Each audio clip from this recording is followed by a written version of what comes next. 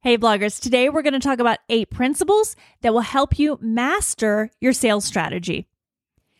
The other day, I shared with you our B2B newsletter strategy, why we do it, and some ideas about what to include in that newsletter if you wanted to take it on. And I've gotten such amazing feedback from that podcast. Many of you looking to amp up your sales efforts, start a B2B newsletter, and I'm thrilled to hear that.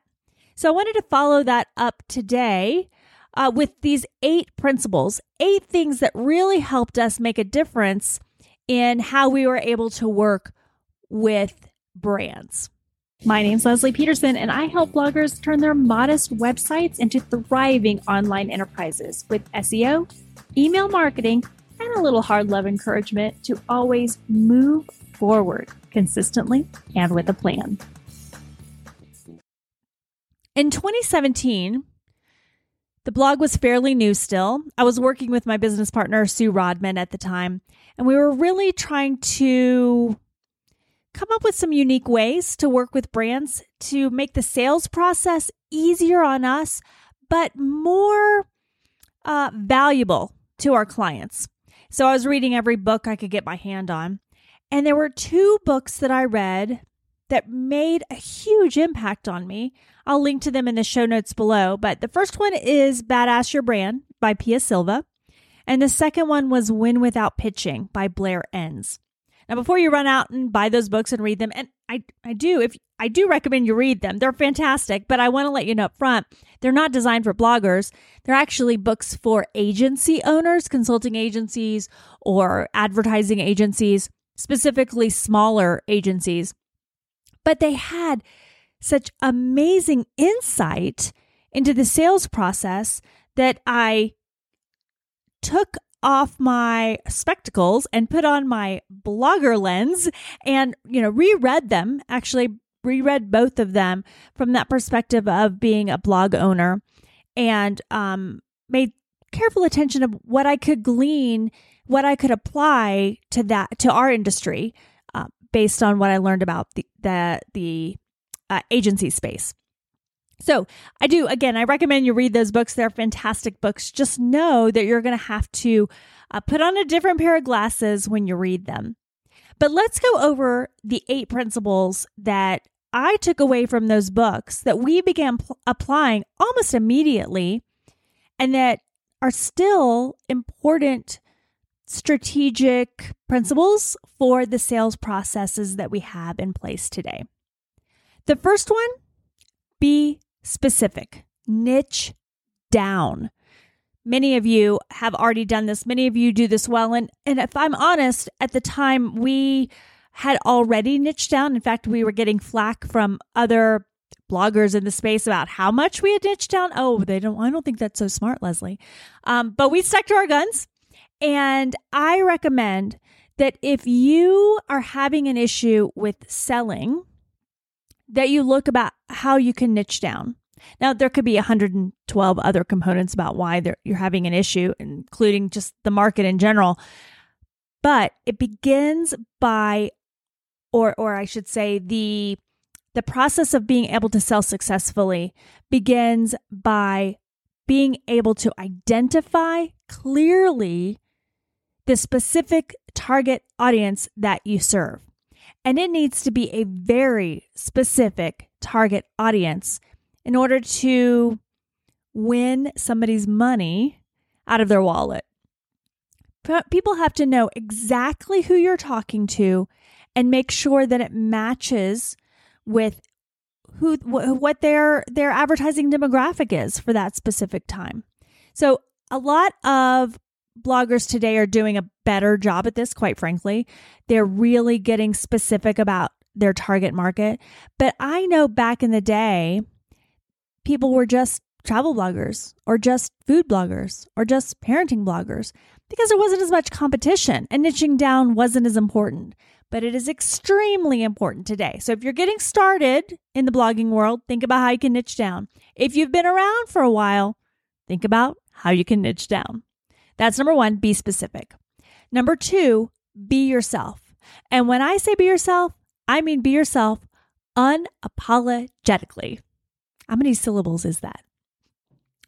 So for many of us, that means using our own voice in the way that we present our content to the world, or aligning our values with the videos that we share on, on Reels, on Instagram or on TikTok.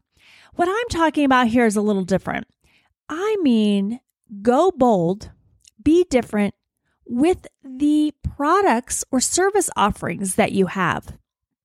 And the way that you're different, the way that you're bold, is by really leveraging what your special skill set is. The very special way that you bring value to your customers. I'm going to share with you what I mean. I do not have a TikTok. I think I do have a TikTok account. I just haven't opened it in a million years. I have an Instagram. It's not very big, and we don't have a lot of engaged people there, although I do post periodically. Because the thing I want to focus on for my customers is the thing that I do best, and that's SEO and email marketing. And I'm not saying that is the best for everybody. I'm saying that is the best for me. That's where my skill set lies. That's where we bring value. That's where we bring visibility. And that's where, if somebody wants to work with us, that's really where they're going to find value. So I'm not going to put a package together that includes Instagram Reels, or that highlights Instagram Reels. Now, people still want Instagram, and we have packages that include having an Instagram Reel, but that's not the focus. That's not the unapologetic Leslie that our brand brings to the table.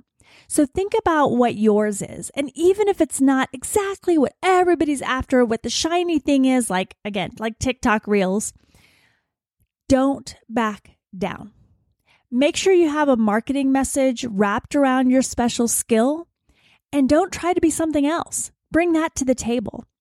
Now, it's harder for us to get deals because we don't have a huge TikTok following, but I know the deals that we get, the brands that we work with, the people who come to us, they are getting exactly what I promised them, and they know that up front, and they're actually the people who are seeking that value.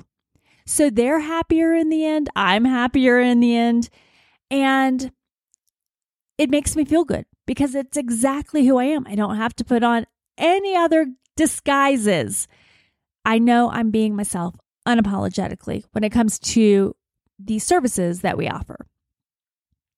Number 3, be purposeful when you're pricing. For many, many years, we were not charging what we were worth. I think the reason is because we were trying to compete on pricing. There's another blog in our space that delivers much of the same content. I'd say there's quite a bit of overlap, although they have a significantly larger focus on kids and kids who are younger than ours.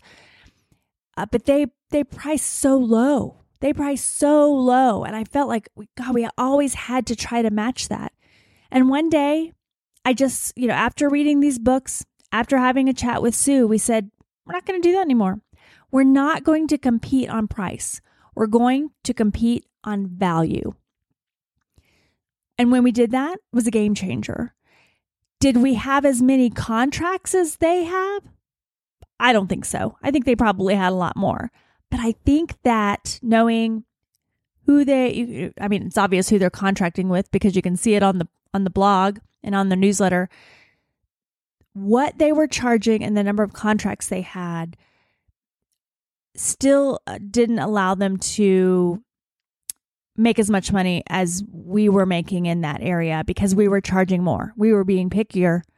We were deciding that quantity wasn't the answer, that competing on value was the answer, charging what we were worth was the answer. And having fewer people pay more money allowed us to deliver even greater value because we could really focus on those customers. We could do a little extra something special for them.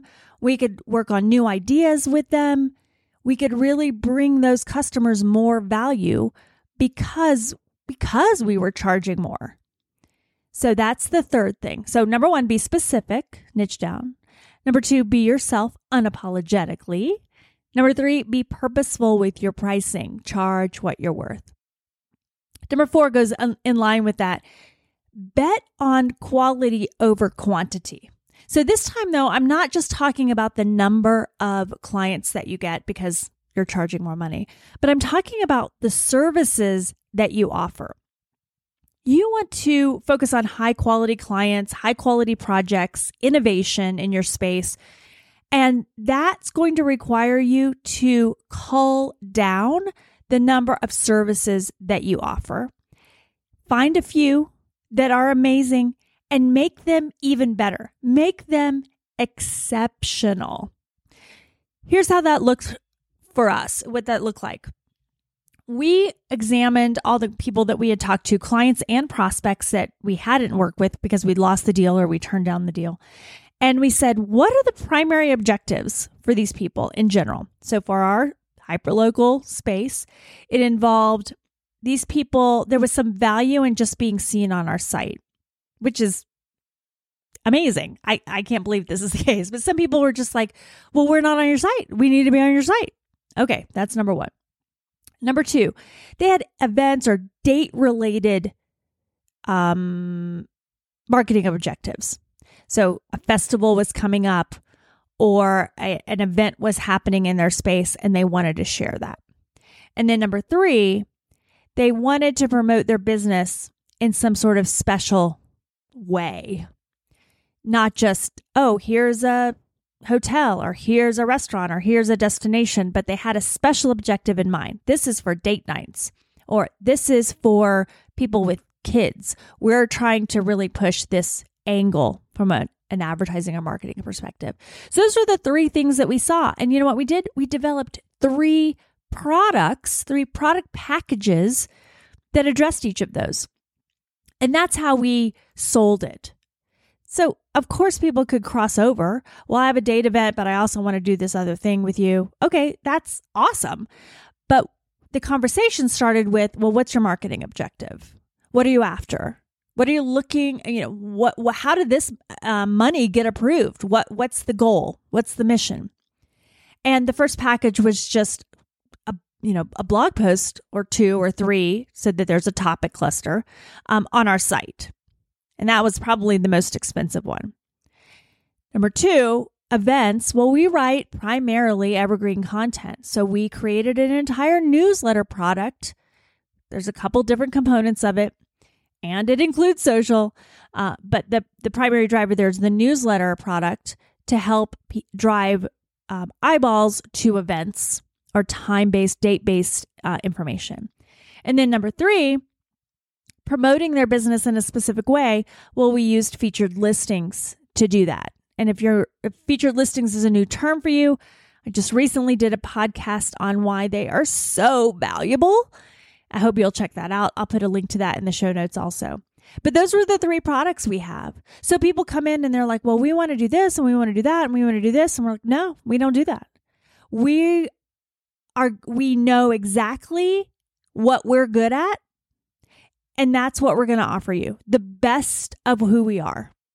We know that when we focus on just those things, that date-specific information, that offering a new perspective on a place or a destination or a hotel or whatever, and then just getting people on our site, we know that if we just have those 3 product offerings that we can take all of our energy into making those the most amazing product offerings year after year after year. We do just something extra special to grow them, to make them better, to improve them. We know exactly what they're worth, what the price point is for those. And we know that when we make that deal, that we can make our customer happy, that we can provide value for them, that we can we want to try to knock their socks off. That's our goal every single time. But at the same time, we want to be respected. We want to be valued. And the only way that we can do that is by charging the right price. So that's number 4. Bet on quality over quantity. If you have 15 different service offerings, call them down, pare them down. What are the primary reasons that somebody comes to you? Not because they want to buy access into your newsletter. Why do they want to buy access into your newsletter? What are they after? What is their objective? Cull those down to just a small number of offerings and then kick ass on those offerings. Okay, number 5, boundaries matter. You've got to say no when it's necessary. You don't want to take every client. You don't want to take every project. You want to only work with those clients that align with your brand, that you feel extremely comfortable about in sharing those people with your readers, and people who understand your special sauce, your unapologetic you. You want to make sure that when the contract's over, that they're happy with what they got. And if I'm an SEO newsletter kind of girl and somebody comes to me because they're expecting click-throughs on TikTok, they're going to be devastated, even if they're willing to buy from me. Even if they went and looked at my TikTok account, saw what I offer, and still wanted to write me a check, in the end, I'm going to be embarrassed and they're not going to be happy.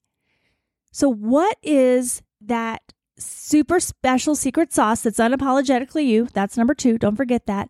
And when anything steps out of line of that, outside of that, you're going to have to say no. And it's scary to say no because you don't know if they're going to ever come back to you. You don't know if they're going to be angry with you. You don't know if they're going to tell somebody else, another PR friend, that you weren't fun to work with. You don't know what it's going to be like next week when you turn down that revenue, and is other revenue going to come at you? But I can tell you this from experience. When you learn to say no, it opens up so many doors. The universe goes, thank you for making room for the yeses. And it might take a little bit of time. And I know it's scary. I know that when you don't have a check coming in that week, it's scary. But you can't get the right things if all your time and effort is filled with the wrong things. You've got to empty your cup and trust the universe to fill it up abundantly when you follow these principles. Okay, I'm going to move on to number 6, build strong relationships. First of all, if you haven't listened to the B2B newsletter episode, go listen to that. That is a great way to foster those long-term connections with your clients and your prospects. This is a term that I hear all the time, and I think it's true. Your network is I'm going to say that again. Your network is your net worth. So what that means is you've got to stay connected to all of the possibilities. And I think a newsletter is a fantastic way to do that. Your B2B newsletter. We talk about relationships, connection, all of that a lot on this podcast and in our Facebook group when it comes to our readers and our subscribers. And that's exceptionally valuable. But you've got to think about both sides of the coin. There's your readers and there's the brand opportunities that you have. And you want to build strong relationships with those. I'm not going to belabor this point because we had the B2B newsletter episode just recently. I'm going to move on to number 7. Boost trust with testimonials and case studies. If you can show off your successes, if you can build trust and credibility by building case studies, what worked, what didn't work, how well did it work, and then talking to some of your most trusted and tightest relationship clients and asking them to give you testimonials will go a long way. I know I'll give you 2 instances. Number 1, I have a fantastic client in Florida. I love her to death. I have what I think is a beautiful relationship with her. We talk about our kids. We talk about what's going on in the industry. We've continued to serve them for many, many years now. And anytime that she's at an event and people want to know about working with bloggers, she tells them about me. We've gotten so many clients from her referring us to them. I mean, that's you can't pay for that, right? So obviously we're doing something right with her. She's not afraid to share it with other people, and it's helping us in the end. The other example I have is about a business that came to us. They are in a specific destination. They came to us and said, we're interested in working with you. What do you do? So I told them about the featured listings, and they're like, oh, okay, just kind of risky for us. I explained how, again, featured listings are the least risky thing that they could possibly do. But I said, but you know what? We work with the CVB, the tourism department, for those of you who aren't familiar with travel, in where you are. We love them. We work with them all the time. Pick up the phone, call them, ask them about us. Ask them if we're the right decision for you. And I'm sure they're going to tell you the truth. And ta-da, we signed a new featured listing because we had a relationship with that destination already.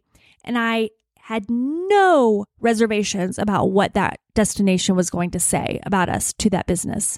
Because why? Because we were charging what we were worth. We didn't have an overwhelming number of clients, but we had the right number of clients that allowed us to create beautiful, value-driven products that were not just good, but exceptional. And because we only have a select number of clients, because we're charging what we're worth, we are able to go above and beyond multiple times during the year. So I never have to worry about whether somebody's going to be a good reference for me or not. I don't, because the only time I ever have to worry about it is when I said yes to somebody who I probably shouldn't have said yes to. That's when I have to worry about it. So don't do that. Okay, that's boost trust with testimonials and case studies. And then the final one, brace yourself for failure. You cannot grow. You will not move to the next level if you are afraid to fail. You've got to be vulnerable. You've got to learn your lessons from your failures, and you've got to get up, dust your knees off, and do it again. You cannot move forward if you're afraid to fail.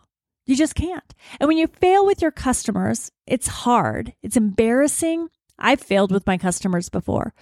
But if you have that relationship with them, if you've been working on cultivating that relationship, then you can say, I messed up, or this didn't go as planned. And then you make it up to them twofold. If somebody paid $5,000 to do a project with us and I messed up, you can bet that in the way that I messed up, I'm going to make it up to them with $10,000 worth of product. And that stinks. It's hard, but it's the way that you make things right. We want to be respected and valued as bloggers, but we also want to show that respect and value to our customers. So brace yourself for failure, and then do what's right when it happens. And don't let that keep you from failing again, from making a mistake again, because making a mistake just means that you're moving forward. Okay, let's review those 8. Be specific, be yourself, be purposeful with your pricing, bet on the quality of your services over the quantity of your services. Boundaries matter. Say no when it's necessary. Build strong relationships. Boost trust with testimonials and case studies, and brace yourself for failure. I hope this served you. I'll talk to you again tomorrow. Hey, real quick, this is Leslie, just dropping in to remind you that I have several free resources on my blog right now that I'd love you to get your hands on. Just head over to lesliepeterson.com. The link is in the show notes below, and grab my free blog post update checklist. Or if you're on a journey to fire up your blog's email newsletter, grab my free list of 52 newsletter connection prompts. With both of those, I'll include a video about how to use them to build a solid relationship with your subscribers or work towards doubling your traffic with updates. Grab both of those at lesliepeterson.com.